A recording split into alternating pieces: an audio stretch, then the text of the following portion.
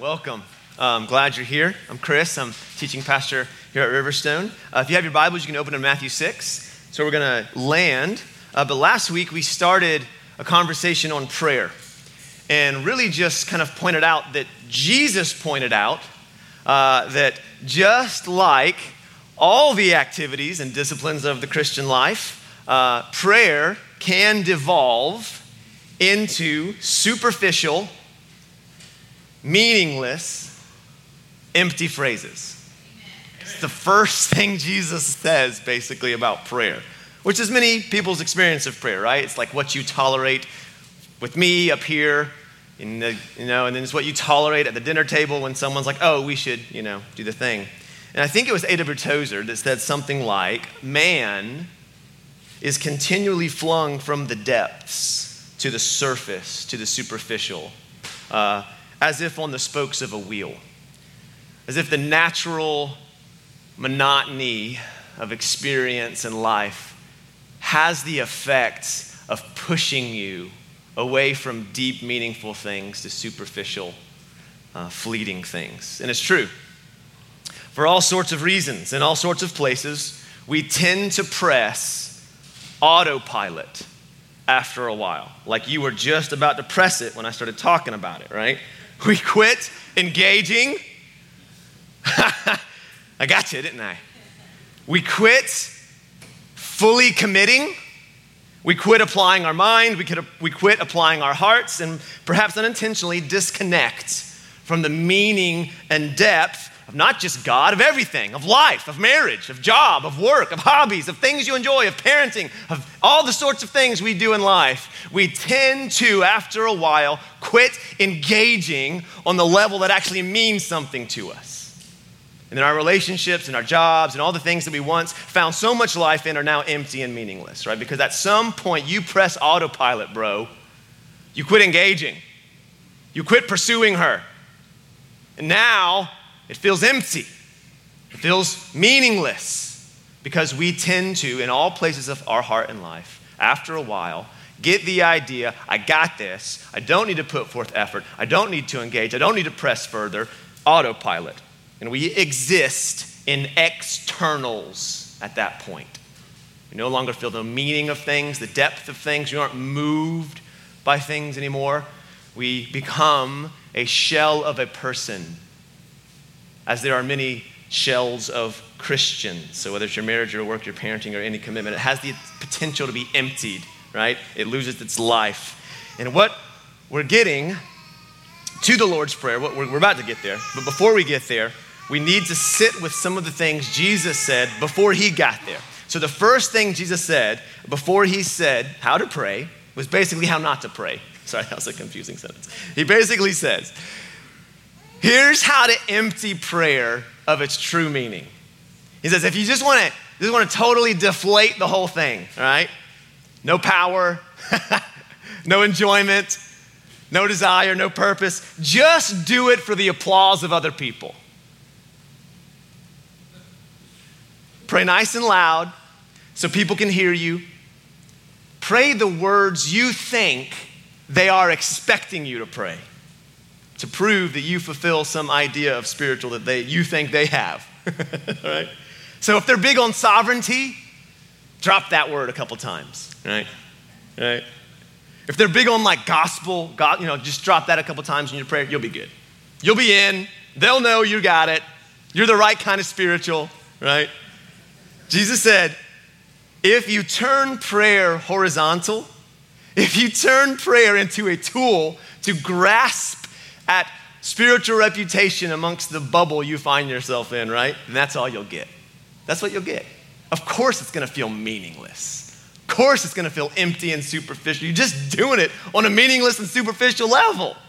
So if you want to pray like I pray, and we mentioned last week, the only thing the disciples ever asked Jesus to teach them, Jesus to pray, right? Dude, healed people, rose people from the dead, all sorts of, the only thing, teach us to pray, right? If you want to pray like I pray, first thing you got to do, this is what we said last week, get alone. Got to get away from the crowds, get away from all of the other possible incentives of being a person who prays and pray. And then he said, that's the first step in the right direction If you feel right now that your prayer life is meaningless, empty, devoid of purpose and significance and no joy at all in it, he says, well, you could be doing it wrong. You might be praying this way. And no wonder, you're using a tool for one thing that was made for another. And so the effect is that it gets empty, right? So it's so funny. The transaction we make, y'all, when we get in these bubble of Christian circles, we want to impress Christians, right? Listen, the transaction you make. So instead of growing in intimacy with the most satisfying, joyful, loving being in the universe, like instead of communing with the creator of all things, instead of being transformed to glory to glory to glory in the goodness of his presence, instead of experiencing the life-transforming power of his grace, Doug and Steve think you're cool, right? Like you're not gonna get any of that stuff, but man, they think you're in, right? You got the best end of that deal, all right? That's the mind-numbing transaction we make when we take something God gave us to create, to commune with him with, and turn it into a tool this way, right? It's like just ridiculous. Turn prayer into a means to climb the ladder of popularity. Of course, it's gonna feel empty, right? So Jesus shed his blood so you could know and love him. And that's fine, but I just really want to people to think I'm cool, right? So anyway, most self-defeating trade we can ever make when it comes to prayer. So last week we said, the first thing that Jesus said, you guys want to be people who pray. Okay, first thing you got to do, get alone. Get out of everyone's earshot, get in a closet, close the door, and then start praying. So there's so much wisdom in his words, right? We just have to press pause for 1 second on this, okay? Because this is not just a random thing in Jesus' teaching. He says this a lot. If you're going to do something good for others, don't do it so other people can see. If you're gonna give, don't give to where everyone sees that you're giving, right? You ever know those people that are like making great sacrifices for their family, except the only problem is the whole time they're making them, they're telling their family that they're making this great sacrifice? Jesus says, don't love like that. Don't sacrifice like that. Do you know that person? And for many, right, it explains a potential reason why their entire Christian experience has been meaningless and empty, because this whole time they've just been performing. They've just been image managing, right? There's just the whole thing, y'all. You can get in the whole thing and all you're doing is trying to perform and manage your reputation amongst people that think that sort of thing's cool. It's a bubble. Y'all know what I'm talking about? Like, can't Christians be a little bit of a bubble? You get in the bubble, and then you're like, oh, everyone, oh, we raise our hands for this part. Okay, all right, no, all right, we're good. Everyone's good. All right, how do we pray, all right? And then we just kind of you play a role, right? You know what Jesus called that? You know the word he phrased? He took a term that referred to stage actors, and he applied it to Christians. He said hypocrite. He made that up, y'all. I mean, as much as secular people like to rail against Christians, like Jesus was the first person who made it up. You're playing a part. You're just playing a part. There's no depth, there's no joy, there's no sustenance for your soul. There's no meaning in everyone else is into these words. I don't get these words. I don't know why, right? You're just playing a part. No wonder it can feel empty and meaningless when we get in the door only for the sake of image management. Right? Jesus talked so much about it, right? So you find yourself as a Christian going through the motions, when in the depths of your heart, really, you're just fulfilling, well, so mommy and daddy get off my back, or so that my friends think I'm in, or so that my kids think I care about spiritual things. See, you can take things that were meant to function in between you and God and turn them into tools to control and manipulate outcomes to your own likings, can't you? And prayer can devolve into that. In fact, it's totally possible to have your entire Christian existence, lifestyle, entire journey lived only for the eyes of others, never concerning yourself with God himself. Right? It's a possibility. Jesus knew that was a possibility. So when he says, when we do that, of course, it's going to feel empty and superficial, because how you are using them has made it function like that in your experience, right? So last week we said, Jesus first had to say, get alone. And this is why I'm resting here. This is why I'm just pushing on a little bit further, why I'm pausing, why I'm bringing it back to your imagination right now. It's because superficiality has a death grip on our culture and in our society and on many of our hearts, right? So much so that I thought, let's just sit with this just a second more. After talking with my wife last week after the service, she was pondering, after the sermon, how social media has impacted people's experience of prayer life. And I thought, what a fascinating idea. Because social media has become the primary arena for what? Image management, right? It's where you prove you're an awesome, sophisticated mom or dad, right? It's where you prove that you think rightly about this or that. It's like the social cesspool of virtue signaling. That's what social media is. And this is what it's done to us. It has fostered pathways in our thinking. Look, think of your mind as a field, grass field. You just keep on going down that pathway. Guess what it does to that grass? It just makes a little road. You know what social media has done in our minds? It has fostered a pathway in which the whole goal is to create, with perfectly cropped stock images, a reputation. And it's just trotted out our thinking and habitually reinforced that everything in your life is not really for you and for joy and for the people in your immediate presence. It's for proving to the dude that you don't even know that you have great dinners. Like every time we start to enjoy something for in and of itself, oh, I should gram this so that everyone else knows that I'm the type of person that enjoys this. And it's turned us into little puppets. I mean, it's carved out the substance of life itself. And it's created an allegiance to superficial, exterior image management. And what happens when that bleeds its way into our spiritual life, right?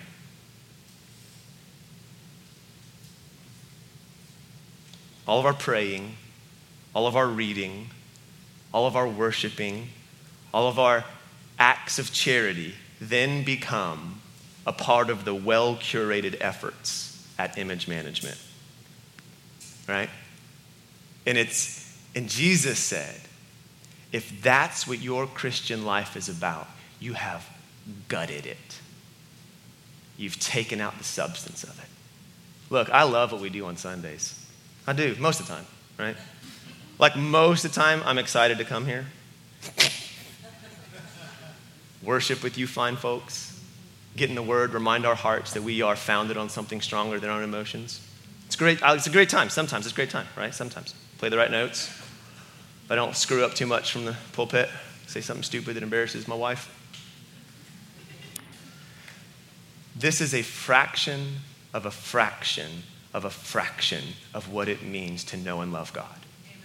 If you are resting the substance, look at me, if you are resting the substance of your Christian life on 1 hour on a Sunday morning, it is empty and meaningless. There's no way you can experience the kind of life and joy and vibrancy and abundance and holy presence of God, right? If you're just looking to do that 1 hour on a Sunday morning, it's great. I love what we do here. You are cheating yourself, my friend. If this is the only moment in your life where you give God two thoughts, you're not a Christian. Can I say that? I can. I just did. It's out.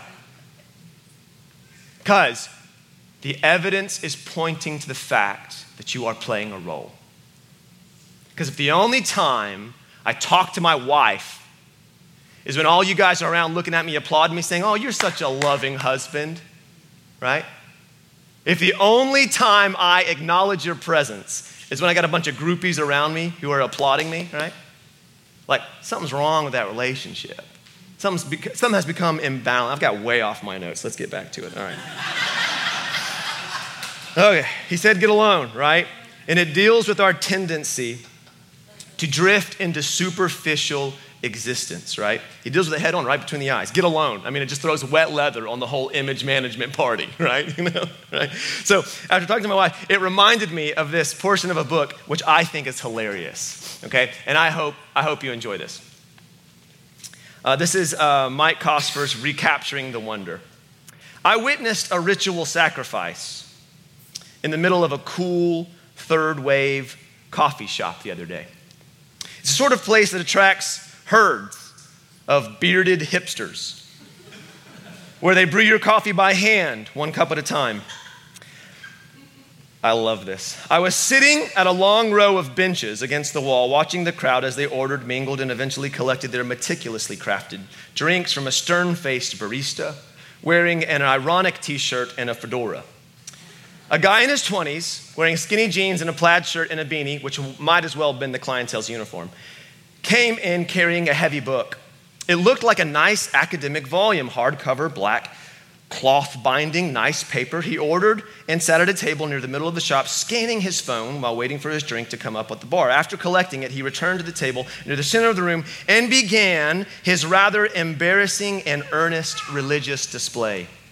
He was arranging his book and his latte so that he could take a picture of them with his phone. He spent 5 minutes doing this. And I assure you that although 5 minutes might seem like a very long time to spend doing something like this, I am certain that it was 5 minutes because I clocked him, which says something about me, I know. He tried capturing the image with the book on its side next to the latte.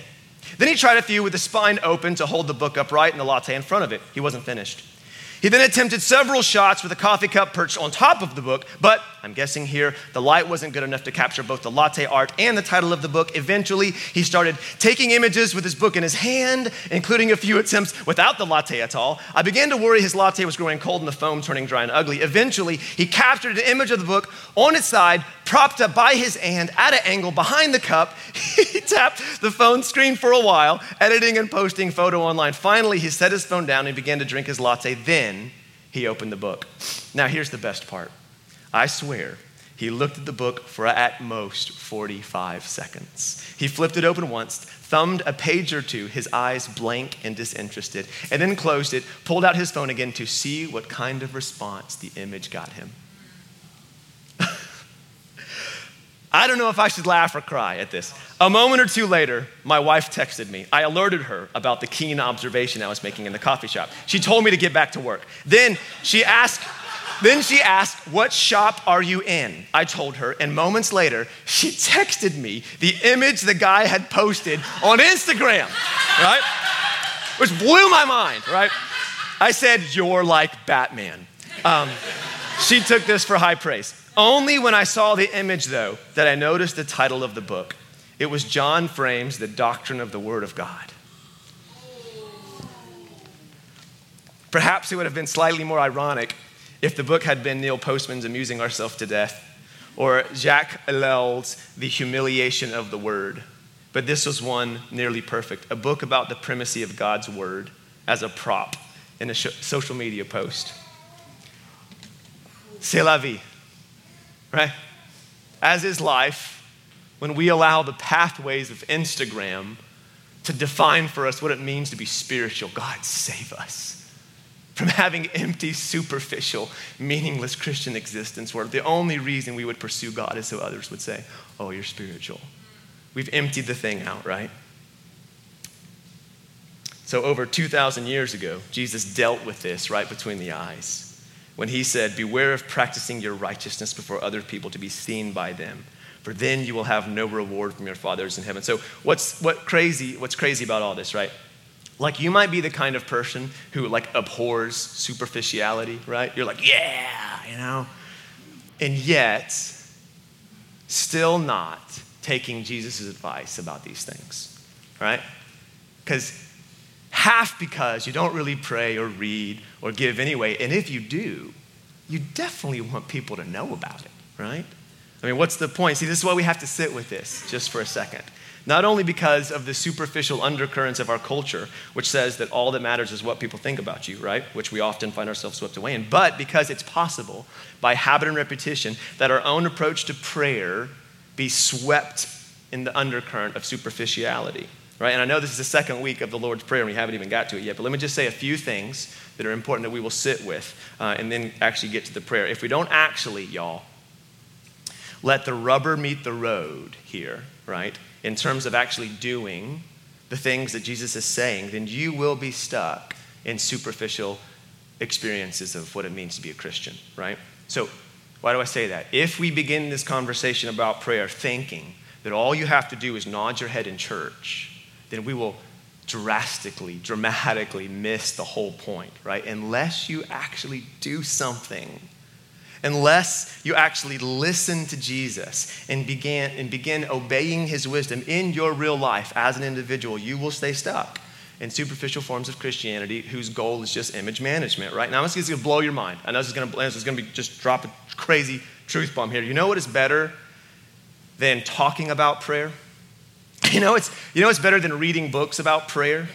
You know what's better than listening to just gripping, fascinating sermons about prayer? You know what's better than writing sermons about prayer? Praying. It's remarkable. I know, it just blows our mind. And if we go through this, and if it doesn't make its way into the way you actually live as an individual, actually praying, then it's all for naught, right? It's a beautiful, or as Jesus would put it, it's a beautiful craftsman-style house, right? That everyone would see on the road and say, that's how you build a house right there, that tumbles in a heap of its own rubble when persecution and hardship comes because it's built on sand. And you know what he said that was? You know what that picture was talking about? Those who actually do what Jesus said and those that actually don't. It's a parable of two houses. You know the one? You know what the difference between the two houses were? This guy actually did the things I'm talking about. This guy just listened. And what's always struck me about this parable is that the two houses, for all we can imagine, look identical from the outside. You could be going down the street, both houses beautiful, both well built. I mean, craftsmen, there's, skillful workers right there. Looks great, love it. It's got all the stuff, all the trendy things we all like now, right? It's the subterranean, right? It's the under the surface that was the difference between one crumbling when things got hard and the other one being able to endure the storm. And the difference is that one person actually did the things that Jesus said instead of just listening to it. So as we begin to look at the Lord's Prayer, right, what we'll see is that this prayer Jesus gave us, the prayer that most of us probably have memorized, right, serves at the very heartbeat of Jesus' teaching. The Lord's Prayer is almost an entire summary of his ministry condensed into one little poem, one little prayer that's easy to remember, right? So let's just read it together. Matthew 6 should be up on the screen. Now, before we read it, I want to tell you there's some differences in some translations of the Lord's Prayer. The KJV, if you have a KJV version, it's going to add on at the end, thine is the power, thine is the glory, forever and ever, amen. You guys know that one, right? At the end of the, okay, so it might be omitted from your translation because, it's very interesting, a lot of the earliest manuscripts we have do not have that in there. And it appears around the 4th or 5th century, they realized this prayer doesn't have amen at the end. And they added this doxology. So that it works. A lot of times I do it myself. I kind of like it, right? It kind of resolves the prayer. If you actually look at the prayer, it doesn't have an amen. He just goes on to the next thing. So they added that. So some have it, some don't. We're just going to read what our version have, which is the ESV. So anyway, let's read it together. Okay, it should be on the screen. Here we go. Ready? Our Father in heaven, hallowed be your name. Your kingdom come, your will be done on earth as it is in heaven. Give us this day our daily bread and forgive us our debts as we also have forgiven our debtors. And lead us not into temptation, but deliver us from evil, right? So if you want to add the other one in your own prayer time, go for it. Let me just point out, thine is the king. So it's all good. Let me just point out a few things here. It's probably safe to say that Jesus is not telling us to pray in a way that he himself does not pray, all right? So when he goes away to the mountain, we talked about last week, when he goes away to solitary places, when he goes away to wilderness, it's a safe bet that these ideas and realities were guiding his own prayers, right? And if we look at it, we realize that the first half of this prayer is addressing the priority of who God is, Father, Holy, King, okay? The second, dealing with how God interacts with us and therefore how we interact with others. Now, you know, it's interesting. So first half, Father, God, Father, Holy, King. Second half, provisions, forgiveness, protection, right? And then we live in response to that. So you could overlay the two greatest commandments over this prayer. What did Jesus say two greatest commandments are, right? Love the Lord your God with all your heart, mind, and soul. Second is like it, love your neighbor as itself. He says, on these two commandments depend all the law and the prophets. You could overlay those two over this prayer. The first, reorienting your entire life, all of your thinking around what? Who God is, what he's done, what he's doing. And the second, responding to his action primarily, right, by forgiving others, reflecting his own action around you in your relationships where you live. That's what the prayer is inviting us into. And I think it's safe to say that when Jesus said, when you pray like this, blow your mind, he really meant it. Okay, now that does not mean that if you don't pray those exact words, you know, you're not really praying. Read the Psalms, all right? All right, so we're not talking about memorizing something and having to regurgitate some things that can easily become empty phrases. What we are talking about are guiding realities which will, I think, invigorate your engaging with God if you're able to get past the performance type praying that we talked about, right? So many of us don't pray because we say we don't know how. And yet here, Jesus is giving us a very simple thing. Most children can memorize it, right? And at the same time, inviting us into a deep, profound reflection on who God is, realities about him. So the prayer reminds us of the great truth of who God is, who he is, what he's done, what he's doing, and that's going to be the lion's share of what we sit with as we go through the prayer. We're going to discern out what it's saying about God, because that's the first half. And the first thing it says is this, our Father, right? Those are the first words of the prayer. Not my Father, our Father, right? Now, calling God Father was not totally new and unique to the Jews. There were a handful of Psalms and a few other places in the Old Testament that referred to God as Father. It's not a dominant idea in the Old Testament. It is there, but it's just not dominant. Jesus almost exclusively called God Father. The Father, my Father, our Father, even your Father, which of course gets at his identity as the Son of God. But Jesus, as he perfectly images who God is to us, seems to be extending the idea of God as Father to you, right?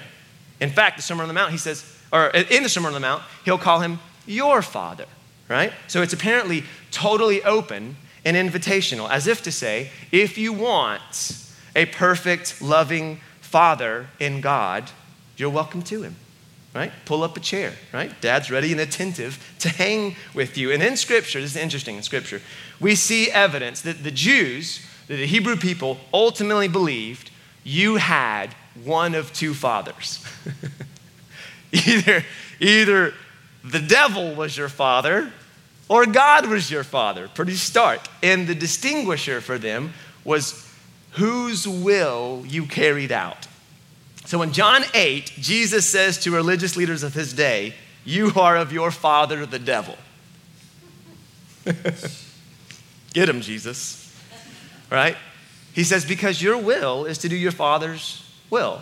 He was a murderer, and guess what they did? They murdered Jesus, right? He says when he lies, he speaks his own tongue because he's a liar and the father of lies. In Acts 13, Paul calls a Jewish false prophet a son of the devil. Conversely, in Scripture, those who yield to God and carry out his will in the earth are called sons of God. And here, Jesus is inviting us into that dynamic, to be a child of God. That's the invitation. Every time we pull up this prayer, this is the thing that he wants in your mind, that you are a child of God. Now, what does that mean? Well, all of us have dads. Some good, some not so good, right? Even the good ones, flawed by their own sin. No one's dad's perfect. I'm a father, and I'm saving for my kids' counseling now, right? Therefore, some people will struggle with the idea of God as Father, won't they? Because they had an absent dad, or an angry dad, or a foolish dad, or a substance abusive dad, or just an abusive dad. God help us, right? And Jesus knows this, y'all. This is why he spent so much time detailing exactly what this father was like.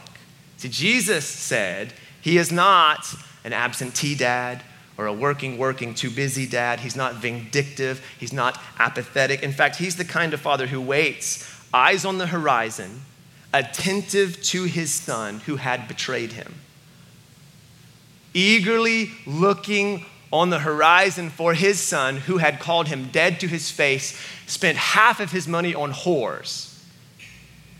God is the kind of father who sits on the porch, scanning the horizon, waiting for him. That's the kind of father God is. He's the kind of dad who leaves the 99 and seeks out the lost, the wounded, the broken one. He's the kind of dad who loves and values the one that others would say is a worthless lost cause. Quit investing your time in them. They've turned on you. They don't value you. They're not obeying you. And he's the kind of dad who pursues even when others would say, you should just give up. Read Luke 15. He's the kind of dad who makes the sacrifice, who takes the fall, who takes the blame so his kids don't have to. I'm all sorts of things. I'm not that kind of dad, right? So when you look at the kind of father Jesus portrays as God, it is a father who seems to make, by others' account, unpractical, costly, and potentially wasteful decisions so his children have the chance to flourish and live.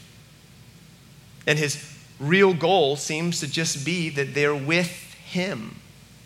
That seems to be what he wants, that they are just near him, with him, enjoying him, right? So much so that others will look on the kind of affection and say, you threw him a party? The son who called you dead to your face, right? Made you split the entirety of your capital, right? Wasted it on prostitutes. You threw him a party? Exemplified in the older son of the prodigal son. This is the kind of father Jesus seems to think God is. In fact, Jesus calls his father Abba. It's interesting. It's like the name that kids use for their dad, like daddy. It's a name of intimacy and affection. Now, depending on your personality and your church background, you either love that or would rather ignore it. Can I just challenge you to be aware of your own feelings towards this?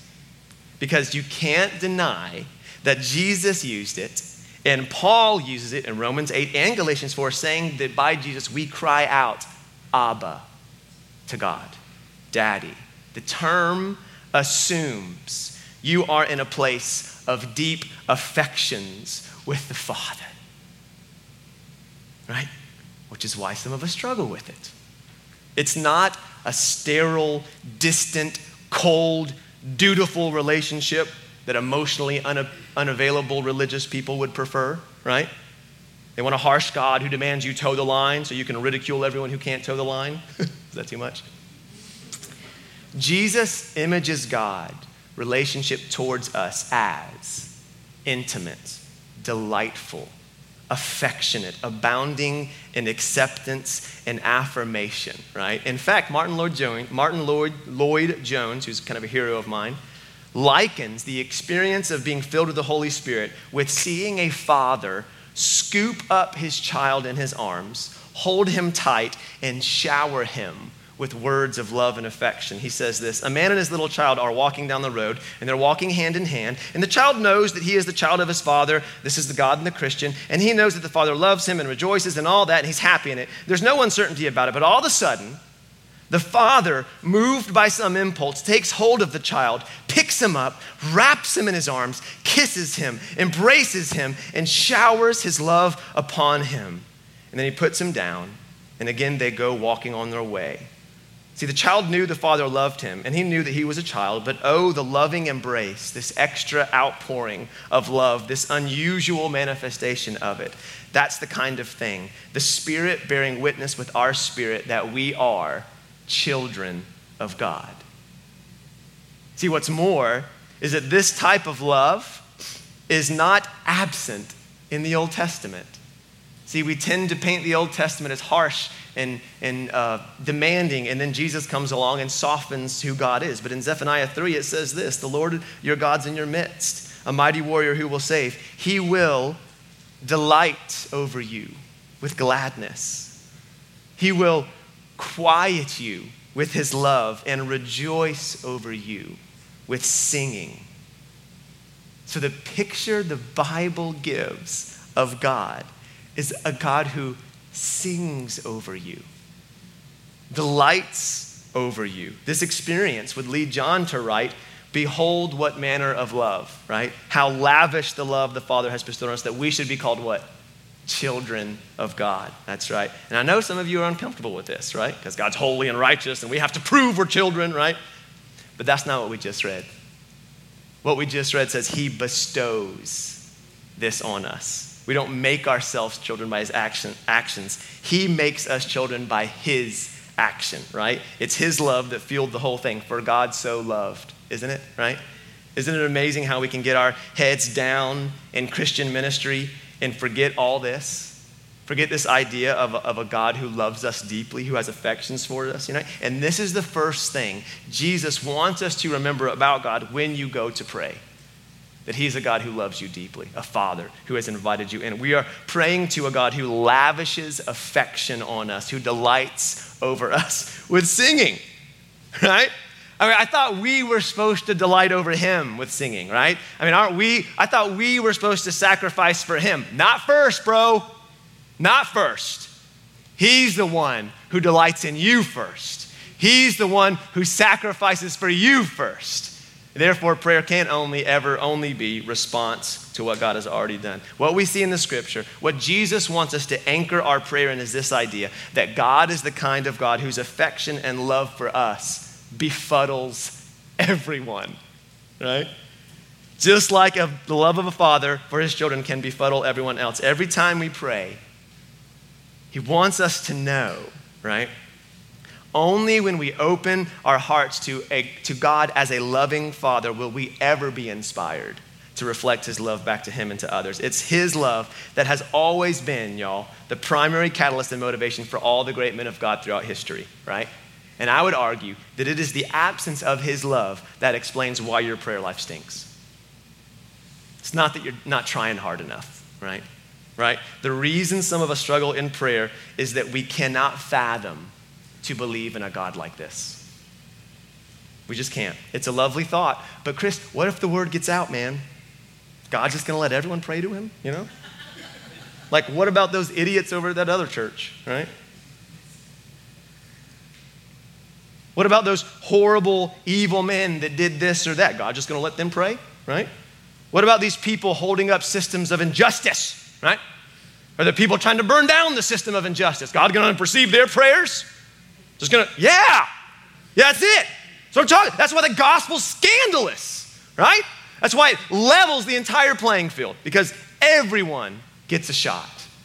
Anyone can walk in, the people you hate and the people you love. God says, you can call me Father to them too, even them, right? It's what makes the gospel. It's why angels stand at the edge of heaven and watch in awe the work of the gospel. And if those excuses don't stop us from believing in a God who is a loving and attentive Father, then our own sins come to the front of the line to the excuses, right? And so some of us reverse it. Okay, well, maybe God can love them, but not me, right? Right? No one knows the things I've done, right? The dark night of the soul, right? No one knows how evil my heart is and how God can't love me, man. Can't be a father. They're not going to receive me, Chris, right? You don't know me. You don't know the things I've done. People I've hurt, right? Well, God does, and he still opens the door. Right? Nothing about all the stuff you've done at all changes the fact that he shed his blood for you on the cross and promises to cover it for you if you should want that, right? He will, right? And it's all befuddling, right? Look at me. I'm as befuddled as you are that God loves you, okay? I mean, it's as confusing to me as it is to you, all right? Some of us just can't imagine that we hold a place of deep affection with the Father. Like, we just can't get there. So we don't pray. I ain't gonna pray to this guy who's gunning for me, waiting with a hammer and a lightning bolt to just get me, right, when I walk into church, right? I'm not gonna pray to that guy. Look, your idea of God has been fostered by something else than the Bible, right? What Jesus, who images God perfectly to us, divinity indwelled, right? What does he say? He's a father. He's not just any kind of father. He's a father who loves you deeply. In fact, I call him Abba. That's what Jesus said. I call Abba, right? Daddy. It's kind of, I assume a place of deep affection with this God. Deuteronomy 9 says, the Lord's portion, so like what I get out of life, your lot in life, the Lord's portion is his people. That's what he wants. Like, that's what he wants. You. I'm just reading you the Bible, man. I'm just reading you the Bible, all right? Do you know what he says? He found his people in a desert, and in the howling waste of the wilderness, he encircled them. He cared for them. He kept them as the apple of his eye, right? Like, I don't get it either. But if we ignore the depths of his love for us in Scripture, where does that leave us? Well, I guess you got to earn it, right? I guess you got to sacrifice obedience to drudgery, nose to the grindstone, and make it happen, which is not charismatic to anyone. Look, guys, we would be naive to think our cynical attitude, our general cynicism toward life, which many of us possess. Anyone want to just go ahead and admit to that? No one. Okay, all right, thank you. Leave me up here by myself, all right? We would be naive to think that entrenched cynicism does not also skew our version of who we think God is. Huh? I mean, you can just go through life completely cynical and just second guessing everyone's motives all the time. Like, you'd be naive to think that you don't also apply that to God. What I'm trying to help us get through here is that sometimes our own cynicism that we've learned from experience and from being betrayed and all these horrible things happen to us, it's warranted, right? But if we ignore these simple things in Scripture about the depths of God's love for us, if we will refuse to believe these things at face value, then where does that leave us? I mean, this is the great motivator of all of the Christians throughout time and space, the love of God. And many of us get on with our Christian life never informed by his affections for us. And thus we grow stale and crusty, right? Stagnant and apathetic, right? What we see in Scripture, wrapping it up, here we go. Eyes are glazing over, I get it, all right. What we see in Scripture is a relationship between God and man that is full of sacrifice and obedience. But the motivator is a kind of love that others would call crazy, right? A crazy father for throwing a party for his son, right? God sacrificing for sinners, and a crazy woman pouring out fragrant oil on Jesus worth 50 grand, right? It's a bunch of crazies who love each other in such a way that the world is confounded by that what? Love. Confounded by that love. Like, if our cultural moment needs anything, doesn't it need people who are crazy about love, right? Amen. If our cultural moment needs anything, isn't it people who will make great sacrifices, who will love deeply even when it costs them? Yeah. Amen. Let's stand and pray.